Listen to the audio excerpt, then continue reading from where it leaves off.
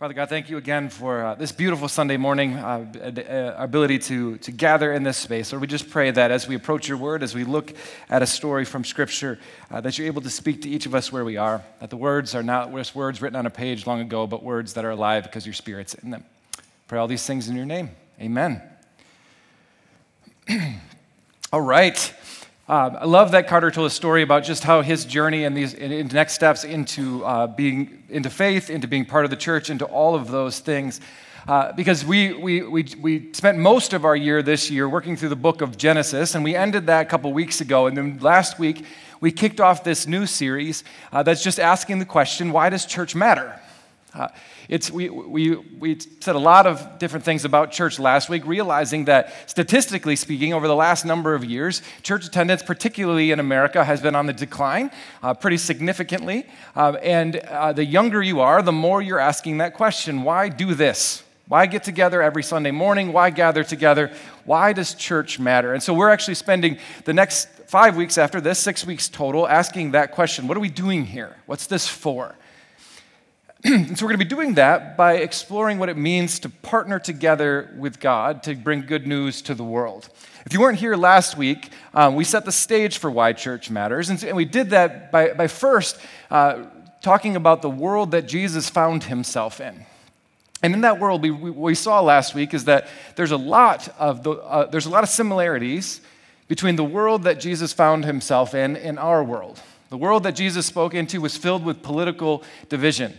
Which I know that one's hard to relate to today, but it was really prominent back then. There were 4 different political factions, all striving for power in this space. The Essenes, the Zealots, the Sadducees, and the Pharisees were all kind of fighting over who got to be in charge.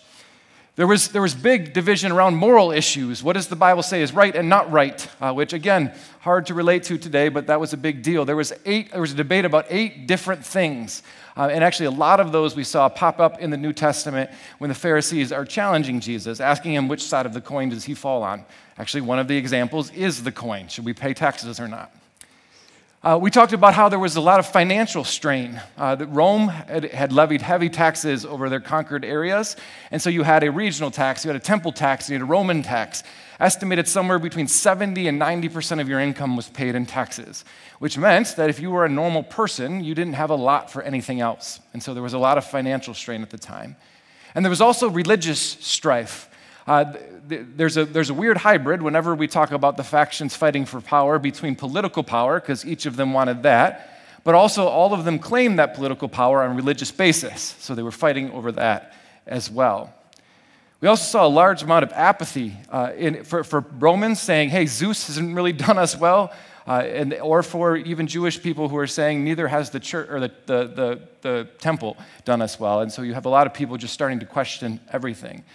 Again, very similar situations we find ourselves in now. And it was into that world, into the world that looks a lot like ours, that Jesus gives the church. And he says to the church, I want you to function like my body here on earth now. And it actually, I'm sorry, I jumped ahead. It's into that world that he speaks. But then we also looked at last week how there's been this cycle throughout history. About every 500 years, there's major shifts within the world, right? If you look at the 500-year shifts, 500 years ago from now, around approximate, was the Protestant Reformation, in which all of the way that we understood church shifted, right? That's Martin Luther and the 99 Theses on the Wall, the rise of the Protestant church, separated from the Catholic Church. We had this major religious shift. 500 years before that, we had something known as the Great Schism, where the Roman Catholic Church separates from the Eastern Orthodox Church. Protestants don't think about that one as much, but it's a huge moment in the history of the church. About 500 years before that, we have the fall of Rome, the last Roman Empire, or Roman emperor. Coming along with the shift from Christianity being legal and then becoming a world religion. And then obviously 500 years before that, you have Jesus, which was a fundamental shift in the religious culture. Actually, on that list, we see that it goes back even further, all the way back to Abraham. But we get these major shifts in the world, and we ask the question, could it be true that we're in one of those right now? I mean, it fits the timeline, right? In which we have to rethink why church matters. What we saw through all of that was that when the church, in these cycles, the reason that we have these major shifts is that in each of those spaces, the church kind of loses its way. Whether it was in the Protestant Reformation, looking at the Catholic Church going, hey, there's some things here that are really detrimental, and we want to reform those. Or whether it was Jesus looking at the religious institutions of his day going, there's something really messed up here, we need to change these things. The harshest words that Jesus speaks to anyone in Scripture are to the religious folks of his day, because they've missed the point. So we've seen that in each of these spaces, when the religious people lose their way, when we make it about a whole bunch of other things, things get weird and we need to shift. So we said that our goal then is to go back to the essentials. We talked about a book written by a woman who has a funny name, but she's brilliant, Phyllis Tickle, who actually described it as a rummage sale. That in each of these shifts, the church is required to take everything they have out and go, what of this needs to just be thrown away? What needs to be restored, and then what needs to be kept because it's essential to what we're doing. And we talked about in those shifts that we need to take account of what we're doing so that we can go back to just the essentials. The reason why, and I know I'm recapping everything from last week, but it's important. But the reason why is that we've also seen that even though in each of these 500-year shifts, there's been heartache, there's been difficulty, there's been strife, there's been challenge, when the church finds its way again, amazing things happen. Major shifts in general society, major shifts in how we treat each other or view the world happen when the church finally goes back to its essentials and do things God's way. Which gave us to the conclusion last week, why church? Because it's how we change the world. We come together to collectively use our God-given skills to spur one another on, to wrestle together to discern where God's leading, and to work together towards flourishing in Christ. That's what church is for. That's why we gather in this space. I fundamentally believe that church is an incredibly important thing because we can't do this life together. We can't wrestle through the difficult questions in this world alone because we don't have all the perspective we need. So then, if all of that is true, how do we begin to discern what makes it through the rummage sale? And that's what we're going to be talking about for the next 5 weeks. Now, one more thing before we dive into our passage today, just so that we can all be on the same page. We are going to be talking about it in the language of partnership. And so that can be a little confusing at times because partnership in the past has been synonymous with membership. And membership has a negative connotation in our society, and maybe somewhat rightly so. Historically, membership was what you did when you were part of a church. You became a member. And there's nothing inherently wrong with that. But what it tends to happen in that is we tend to view that kind of commitment like we view Costco or Netflix or something, right? That I'm part of this club, I'm a member of it, and then there's like a hierarchy. There are those who are in and those who are out. We want to work really, really hard to make sure that you all understand that's not what we're doing. That's not our intention. That's not what we're hoping for. See, the way that we're thinking about it is we think there's a difference between membership and partnership. Membership requires some kind of exchange, right? I give Paramount money, they let me watch Star Trek, right? I give Costco money, and then I buy too much stuff, right? That's kind of how that works. There's an exchange of goods in that way. Membership requires an exchange, but partnership requires a commitment to certain things, sure, but more importantly, to someone else. And so that's what we're going to be talking about for the next 5 weeks. What does it look to commit to each other in that space? We also pointed out last week that commitment is a scary word for many of us because it's fallen out of vogue in our society.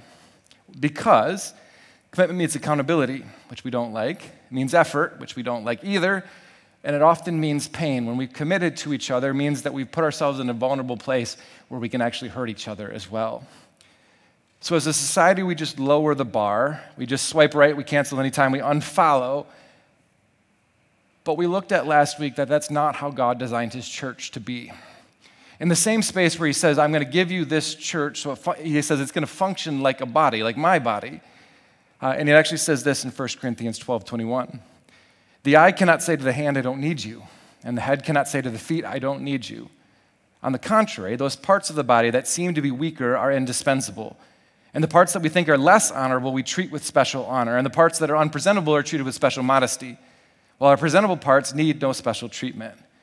But God has put the body together, he's talking about the church, giving greater honor to the parts that it lacked, so that there should be no division in the body, but its parts should have equal concern for each other.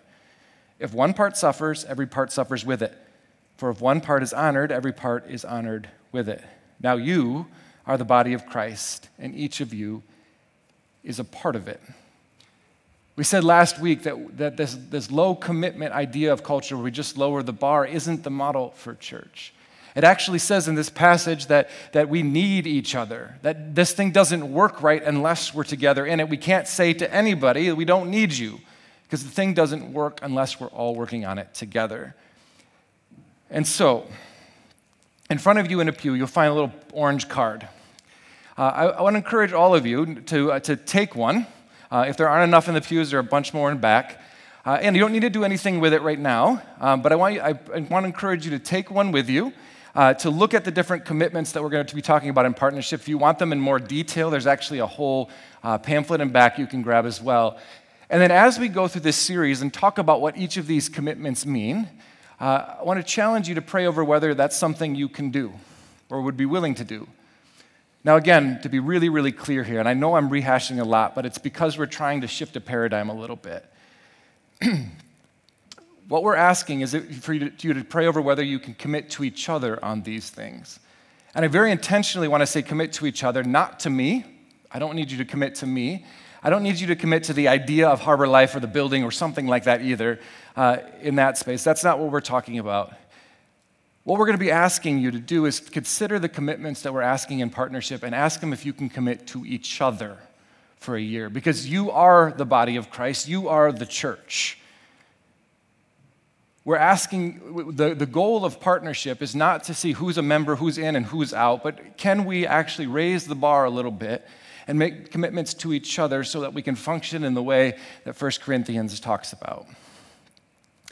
Now, I also want you to encourage to take these commitments seriously. We're going to ask you to make a commitment for 1 year. So next year at this time, we'll do it again.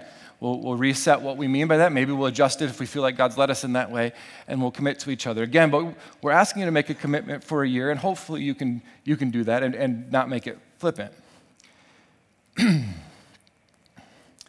So, like I said, at the very end of this series, we're going to ask you to consider to make a formal commitment to each other for the next year. But I also want to be super clear about this next part. If you get to the end of the series and you feel like you're not comfortable with making a commitment or you're not ready for a partnership commitment, that's okay. Like we said, we don't want you to make this flippantly or feel like you have to. That's not what we're going for here. We're actually, if you get to the end and say, I'm not ready to do that yet, I want to thank you for being honest about that. It makes the commitment that you make, if you ever make one, meaningful. If you choose not to formally partner with Harbor Life at the end of this whole thing, with each other and at the end of this whole thing, I want to assure you that our posture towards you does not change. Right? Each week we say this is a place you can belong before you believe, and we mean it. If this is the thing, if you're saying, I can't get on board with these commitments because I'm not sure I believe them yet, okay, you still have a space here. You're welcome here. You can be part of us. Nothing changes from our posture towards you. And I want to say that as strongly as I possibly can. Now, I firmly believe there's value in committing to one another, but only as far as it's genuine. So I don't want anybody to commit to something like this out of feeling pressure or feeling like it's what you have to do to be part of the group. We're not saying that. If you're not ready right now, that's fine. Maybe you will be a month from now. Maybe you never will be. No matter what, you have a place here. You're valuable to us. All right. With that stage set, let's talk about commitment 1 and move into our story today. We're going to be in the book of John today. I actually think this story fits perfectly for what we're going to be talking about today. So if you'd like to follow along, we're going to be in John 3, the Gospel of John, chapter 3, which begins like this. There was a Pharisee, a man named Nicodemus, who was a member of the Jewish ruling council. He came to Jesus at night and said, Rabbi, We know that you are a teacher who has come from God, for no one could perform the signs you are doing if God were not with him." Now, I want to just stop here for a few minutes. I want to point out a few things that I think that matter for our understanding of this story. So the story starts, and John tells us about this meeting between a guy named Nicodemus and Jesus. And so the first question then we ask ourselves is, who is Nicodemus, right? What do we know about him? Well, the first thing we know is his name. Now, we say this a lot around here, but in our culture, names don't mean as much as they did then, right? When I come and I meet Daniel, right? I don't immediately think, well, what does Daniel mean? What is he trying to communicate to me? No, I just know his name. That's what he's called. That's not the case in the ancient world. Names communicated something. That's why people are quick to change their names in the Bible. Because what your name is representing something about you to the person you meet. It says something about you before you even got to know them. And so we have Nicodemus' name. What does Nicodemus mean? Well, Nicodemus is actually a compound word of two Greek words. They're smashed together. The first part of it is the word nikos, which maybe you already can ring in your ear a little bit as something familiar. Nikos means victory. Also, some of you might be wearing some nikos on your feet right now because it is the same word as Nike, right? It's the idea of victory and Nike, that's all the same Greek word. So the first part of Nicodemus' name is nikos, victory. And the second is demos, which is a mass of people. In other words, together, his name means the victory of the people. Right? That's what he's communicating with his name right out of the gate. So we realize that Nicodemus is kind of a big deal. People know him. He has apartments with many leather-bound books, and it smells of mahogany. That's the kind of person we're talking about here, right? Next, it says that he's a member of the Jewish ruling council. That's another big deal, which it says that tells us a number of things about who this person is. First, he's a Pharisee. The Pharisees, now there were lots of different kinds of Pharisees. Pharisees in their most general term is just your local preachers. There were Pharisees all over the place. There'd be in synagogues up north in Galilee, but there'd be some in Jerusalem. There'd be all over the place. They're your local pastors, if you will. They taught the scripture, they taught the law, they were studied in that way. But this also tells us that he's an important Pharisee. There are regular Pharisees, maybe you can even think about it like, maybe the Catholic Church can help you a little bit. You have priests, then you have bishops, archbishops, the Pope, similar kind of hierarchy within the Pharisees. So to be part of the Jewish ruling council means he's part of something called the Sanhedrin. He's not just some guy from a small synagogue in Galilee. He has status and power and significance. The Sanhedrin was a court of 71 people. It was a religious legislative body that interpreted the law and made rules for Israel. They were in charge of appointing rulers, high priests. They were judge and jury in all religious matters, and they oversaw almost all the religious festivals. These 71 guys were significantly powerful in the Jewish world, and Nicodemus is one of them. We're talking about a guy who's popular among the people, the victor of the people. We're talking about a guy who has religious and political power. We also know from history that you didn't get one of those seats unless you had money as well. And we'll actually see later some of the examples of how he had money. He's rich, he's famous, he's beloved, he's powerful. That's the guy we're talking about. That's Nicodemus. Which leads us to our final observation then from the passage. Nicodemus, the victory of the people, a member of the Sanhedrin, a man who is powerful, rich, and influential, comes to Jesus when? In the middle of the night, by himself, which is strange. If you were a person in that space, that's not the way you would normally come to meet somebody. You, one, wouldn't go by yourself. It can be dangerous in the ancient world at night. Two, you didn't go at night because it's dangerous in the ancient world at night. So neither one of those things were normal. That means something is strange here. Why is he going in the middle of the night? Well, you see, Nick is wrestling. He's supposed to be the one with all the answers, and suddenly there's this guy who's changing the paradigm. He's helping the hurting, he's healing the sick, he's serving the poor, and he's calling out the religious structures. Now, we're at the beginning of John, so the Pharisees are still trying to figure Jesus out. He's only been on the stage for a little while. But back in chapter 2, the one right before this story, is the story in John where Jesus clears the temple. So already, he's made a little bit of a buzz amongst the Pharisees, right? They're the ones who allowed the temple to be what it was. Jesus gets really mad. He drives out all the money changers in that space. So he's not obscure at this point. They know who he is. So Nicodemus has clearly been watching Jesus. And he believes some of the things he's teaching. We see that from their interaction.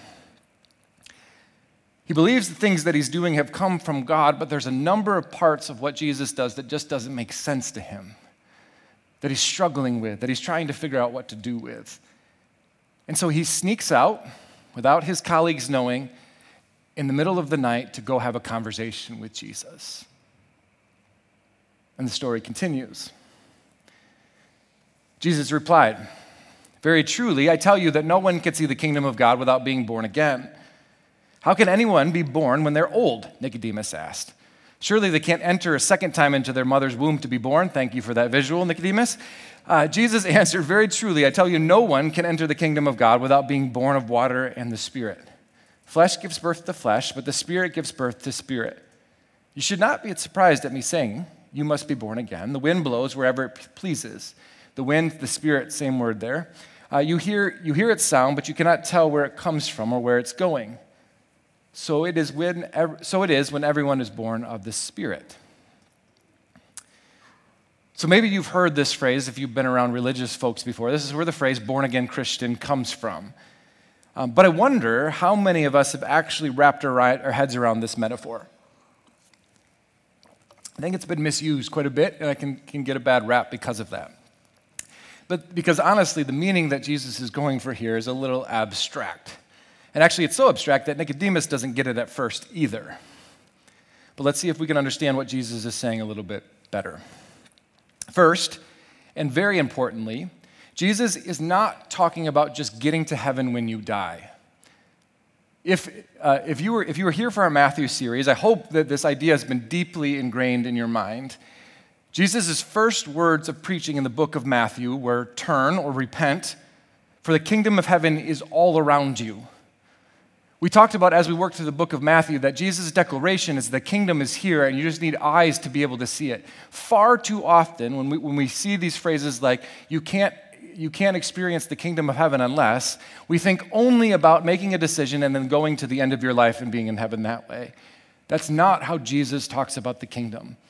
Jesus talks about it as a future reality that we get to in its fullness, but far more often he talks about it as a reality that's already here that we can experience. He tells a parable about wheat and weeds where the kingdom begins to grow, but the weeds grow with it. That's where we find ourselves, where we can experience bits of the kingdom now and sin still exists. So what Jesus is saying is if you want to see the kingdom of heaven, which is where all around you, you need to be born again. Where Nicodemus follows it up with how. He's thinking about it literally, right? That's where we get that awesome image he gave us of going back and trying again, but we'll leave that be. So how does it work then? Well, if we dive into the metaphor, the first question we ask, do anybody here remember being born? No, of course not, right? Now maybe you remember your kids being born or something like that, but that's different. We don't remember being born. When you were born, did that happen because you passed some kind of test or believed some kind of thing or accomplished some good thing? No, of course not, right? Birth is something that happens to us, not something that we do. So let's play the metaphor out a little bit more then. In the womb, a baby is completely and surrounded and enveloped by the mother. So much so that the baby cannot see the mother, at least not the way that most of us think about when we see somebody. Clearly, you get it. It's a metaphor. The baby has no concept of what or who the mother is, or even where he or she is. Its inability to see or picture the mother is because of the mother's all-enveloping presence, not because of her absence. The mother is so present, she cannot be seen or conceptualized. To see the mother, the baby has to experience birth. In order for the baby to see the realities around us, it must be born. That's the metaphor Jesus is using. That many of us are completely enveloped but can't see clearly, and there's this birth that happens in which now we can experience the realities of the world around us. Let's apply that to Nicodemus. He lives inside of a particular religious system. If we want to get a little weird with it, he's in the womb of a particular understanding of who God is and how God works. He has ideas on how things are supposed to go and what reality is to him. But if he wants to see what actually is, the fact that the kingdom is all around him, he's going to have to be birthed out of that womb to see with new eyes what God is doing. Again, it's a little bit of an abstract metaphor, I get that, but hopefully you're all tracking with me here. Jesus continues. How can this be? Nicodemus asked. You're Israel's teacher, Jesus said, and you don't understand these things? Very truly I tell you, we speak of what we know, and we testify to what we have seen, but still you people do not accept our testimony. I love Nicodemus' response because I think it's honest. We can often paint all the Pharisees as the bad guys, and they do earn that title sometimes in the New Testament. But if we slow down, what I find more often than not is that they become really relatable to us. Maybe some of you have been in the exact same place Nicodemus is in. I'm just going to throw out a scenario for you. It actually is my own life, so that we're in that same boat. Let's say you grew up in the faith. Let's say you went to church with your family every Sunday, maybe even twice. Yes, there was a time where you'd go twice on Sunday, right? I lived in that era for most of my life. You went to Sunday school, you learned the right memory verses, you had the right practices, the right sayings, the right way to do things. During the week, you even went to a religious school where you learned even more about the way things work, how you were supposed to understand God. You were a good student, you knew all the right answers. Your faith was safe, it was comfortable, you knew your place in it, you knew the right things to say and the right things to do.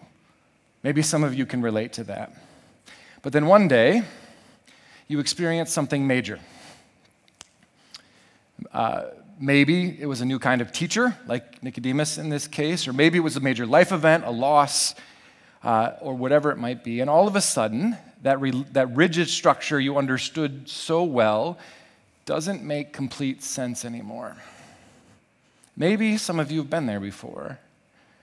Now, I'm not trying to take a shot at traditions here or religious schools. I'm a graduate of one, and there are a lot of great things there. That's not the point I'm trying to make at all. The point I'm trying to make is that in these moments of questioning, where you might be met with a truth that doesn't fit your old model, it's in those moments that you might ask yourself, just like Nicodemus did, how can this be? See, there's dueling questions in that statement. I think both are healthy. The first, how can this be? Or in other words, could Jesus be right? Because if he is, it changes everything that Nicodemus knows about God. And it's good for someone like Nicodemus to be discerning about that. He shouldn't make that shift flippantly. But also, the other part of that question is, how can this be? How, after all of that, all the things that I learned, all the ways that I was brought up, all the things that I was taught, how could it be that I missed some of this stuff? If you've ever been in that space, you know that's an unsettling revelation, isn't it? Where all of these structures that you built don't work anymore, and you go, how could this be? And it feels like the foundation you were standing on gets shaky. That's where Nicodemus finds himself, which I think for many of us in our faith life is something that we've experienced before. Jesus continues. He said, I have spoken to you of earthly things, and you do not believe. How then will you believe if I speak of heavenly things? No one has ever gone into heaven except the one who came from heaven, the Son of Man.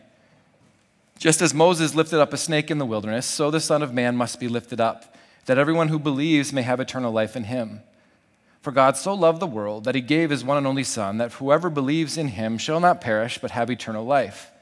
For God did not send his Son into the world to condemn the world, but to save the world through him.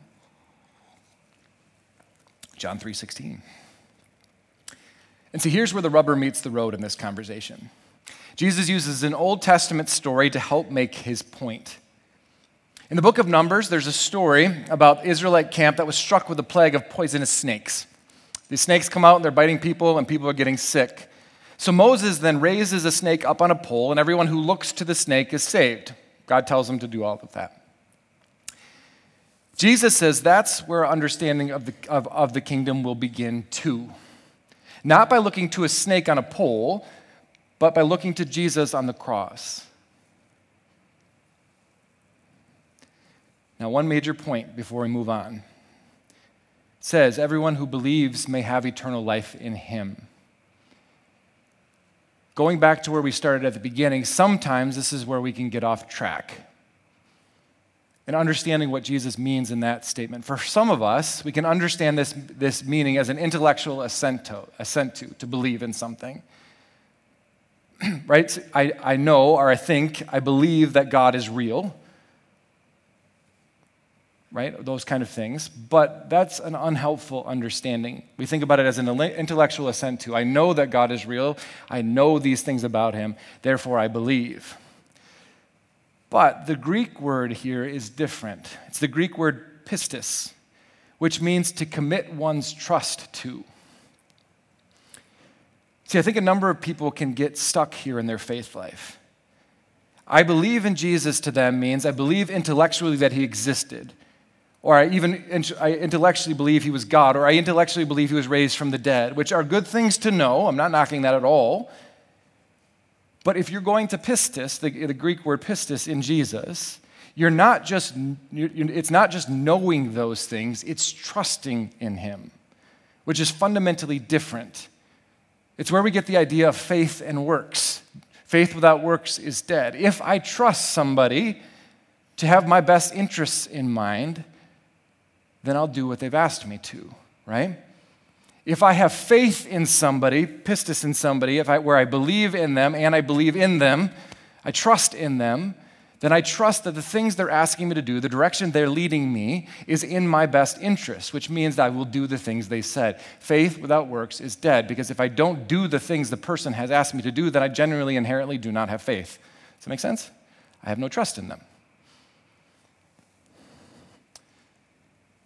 Now, I'm not going to break down the entire theology of heaven. That would take too long. But this idea is the entry criteria. See, back in Genesis, we talked about the original sin of humanity was the desire to be the God of your own life. That's what the devil offers Eve.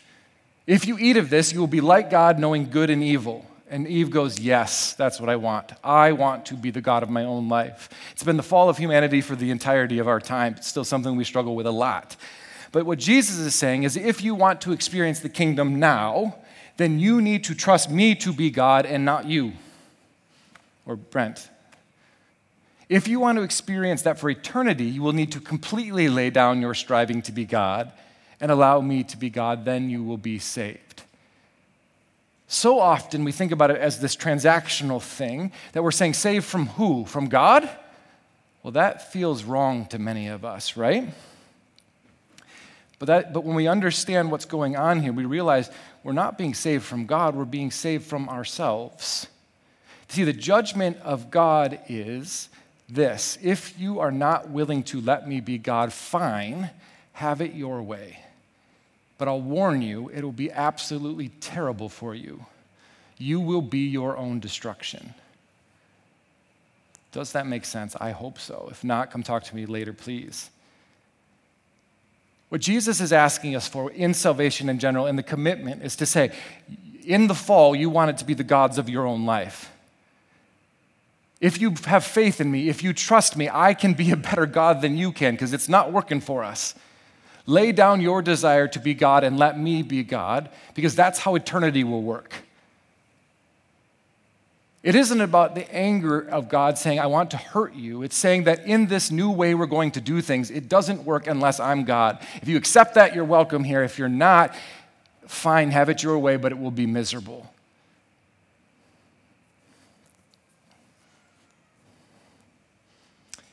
so we can understand why Nicodemus is wrestling. He has power, he has wealth, he has prestige, he has control over things in his life. And what Jesus is saying to him is, if you want to experience the kingdom, and Nicodemus has already realized there's something else out there he's not seeing. If you want to experience the kingdom, you're going to have to lay those things down. You're going to have to take the trust that you've put in your system or your knowledge or your wealth or yourself or whatever it might be and put it into Jesus instead.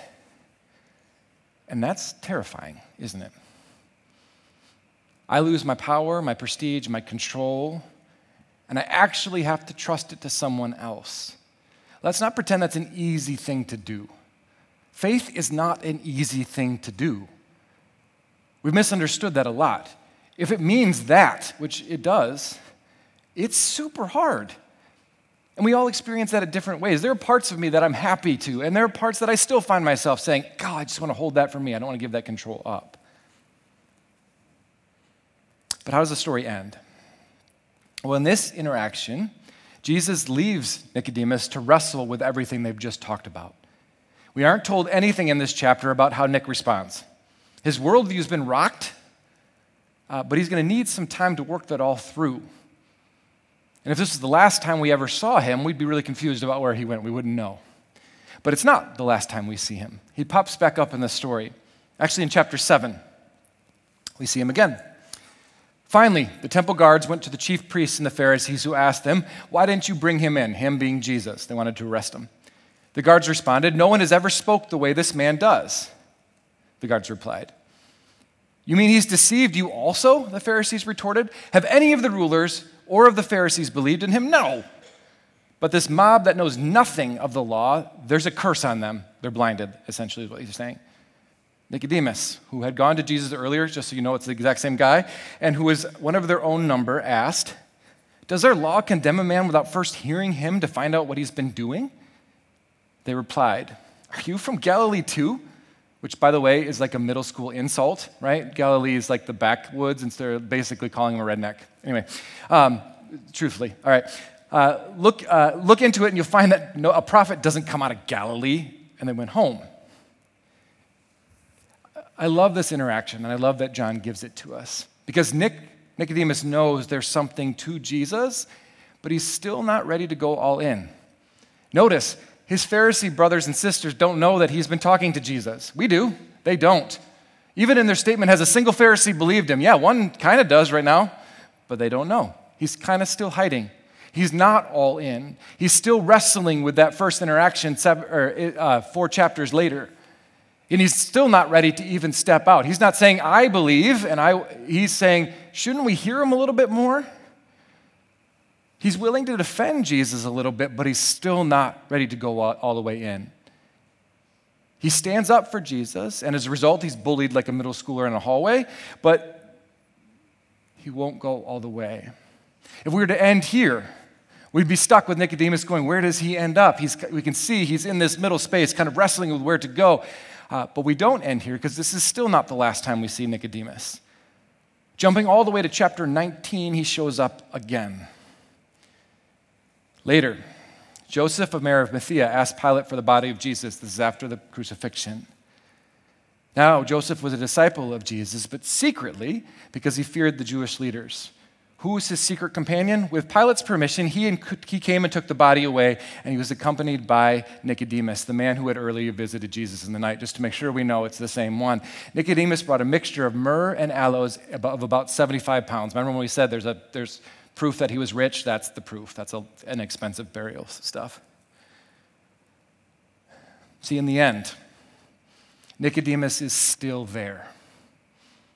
At this point, being with Joseph of Arimathea, who was a secret disciple, we can assume Nicodemus is too. And if you trust the traditions, he's been made a saint. He's a saint in both the Eastern Orthodox and the Roman Catholic Church. The history of the church says Nicodemus becomes a significant member of the early church. He becomes a follower of Jesus. See, I think Nicodemus' story is perfect for our first commitment. It's beautiful. It's authentic, it's relatable, it's honest.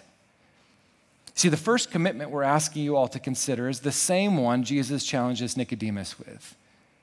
Our first commitment is stated this way: I believe in my heart that God raised Jesus from the dead to be my Savior and profess my commitment to his lordship over my life. You see, as a body of Christ, as a church, the foundation of everything that we'll do will be based on a belief, on a pistis, on a trust that Jesus is who he said he was, and it's worth allowing him to be the God of our lives. We as a church community are committed to seeing the world through kingdom lenses, to working with Jesus to make the world around us look a little bit more like heaven than hell, to opening our eyes to see the kingdom that's already present around us.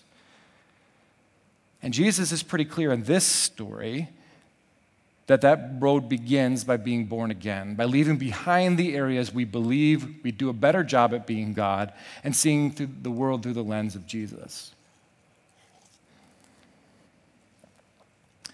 Now, we're not going to be shy here. We're asking all of you to consider or not whether you can partner with us in that. We're asking you to say yes to Jesus. Not to just knowing that he exists or knowing that he was God up here, but actually trusting that he desires what's best for you. Trusting that the kingdom way is the better way, the fuller way, the way we were created to live, even if it isn't the easiest, and often it's not. We're asking you to commit to each other in this, which has a lot of practical implications of how we do things. That's saying that we're committing to each other to wrestle with what God's led us to because we believe it's the best. That sometimes we're going to have disagreements on that and we're going to have to do work to figure it out. It's committing to not giving up on those things because we've committed to God, to Jesus and his way. It's a big deal. And I realize some of you aren't there yet. And that ask feels really big for you. You aren't sure because it would mean some pretty fundamental shifts in the way you do things, and the way you see things, and the way you treat people, and the way you relate to God, which is why I love this story so much for this week, because Nicodemus walks that exact same walk. He starts his journey with Jesus in chapter 3, coming in the middle of the night. He could see that there was something about this Jesus guy that was different, but he wasn't sure yet if he was going to go all in or if that was even the right call because it risked. It was dangerous to him. And so he wasn't ready in chapter 3 to make that commitment. Even in chapter 7, maybe he's moved a little bit more in that direction, but he's still not ready to make that commitment. That's okay. It takes till chapter 19 until he's finally in. There might be some of you here who are like Nicodemus in chapter 3. That you've snuck in here in the middle of the night. You don't even want your friends to know that you came to church on Sunday because you think maybe there's something different here. If you're here because of that, I'm so glad you're here. Let's keep walking together.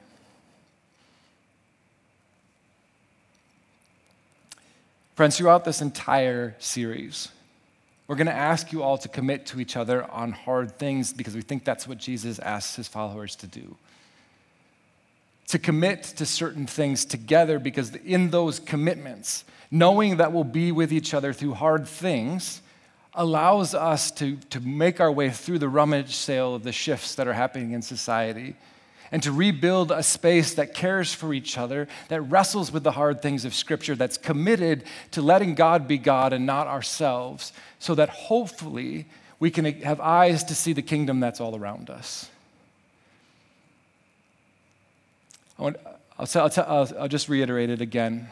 I want to encourage you, before you leave today, to grab one of these cards. Take it home, put it on your fridge or wherever you put these kinds of things, and think about it regularly. Look at commitment 1 and ask yourselves, can I commit to the people who are sitting around me to say yes to Jesus for the next year with them? To commit to working with them to do things God's way and the best way that we know how. We're not going to do it perfectly. We'll have to wrestle. We'll make mistakes. But we're going to clearly and directly say that everything we're trying to do is pointed towards Jesus. like we've already seen, that's not a light commitment. It's a dangerous one because it may require you to change some of the way you're doing things. It may require you to engage with yourself differently, to look at some of the things you're doing in your life and saying, hey, this isn't causing me to flourish. It may force you to look at some of your relationships with other people and say, hey, the way that this is going isn't the way that I flourish. It may force you to look at people you disagree with or have strife with. It may require you to lay down some of your power or position or popularity. Faith isn't easy. It's trusting in someone else to have your best interests in mind. And that's scary, and yet we're going to ask for it anyway. Encourage you to go home and pray over whether that's something you can do. Next week, we're going to continue that discussion as well, realizing that because this first connection is so scary and difficult, I will trust God to be God, and I am not God. Next week, we'll talk about how that journey is a series of next steps. That after you say yes to Jesus, we realize that's not the end of it.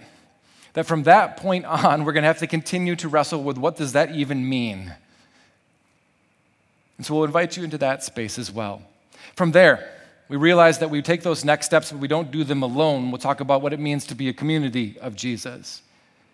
Closing it all up by realizing that if we're able to be a community of Jesus that takes next steps together, wrestling with what God has for us, that we'll experience a flourishing that God has for us that we can't keep to ourselves either. And so we'll talk about what it means to share it with those who aren't here, to invite them into this wrestling space with this, to add more members to the body. Not so that we can celebrate ourselves, but we realize the more parts that we have, the better we function. See, I believe church matters. I believe we're one of the only spaces in the world where we can commit to something bigger than ourselves, to put down a desire to be the God of our own lives, to wrestle together with something greater than us, where we can get rid of all of the junk that we've had from the past and step into something new to experience a new kind of life that is available to us in this world. I hope through this series you'll continue to grow in your understanding of what church is and why it matters, and then we're able to commit to each other for the purpose of sharing that flourishing with the rest of the world around us. Will you pray with me?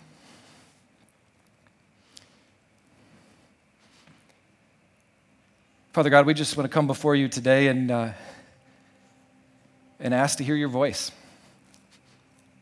Maybe there are people in this room who committed to you a long time ago, but realized that while we might know that you're there, believe that you exist, we haven't allowed for your lordship in our lives.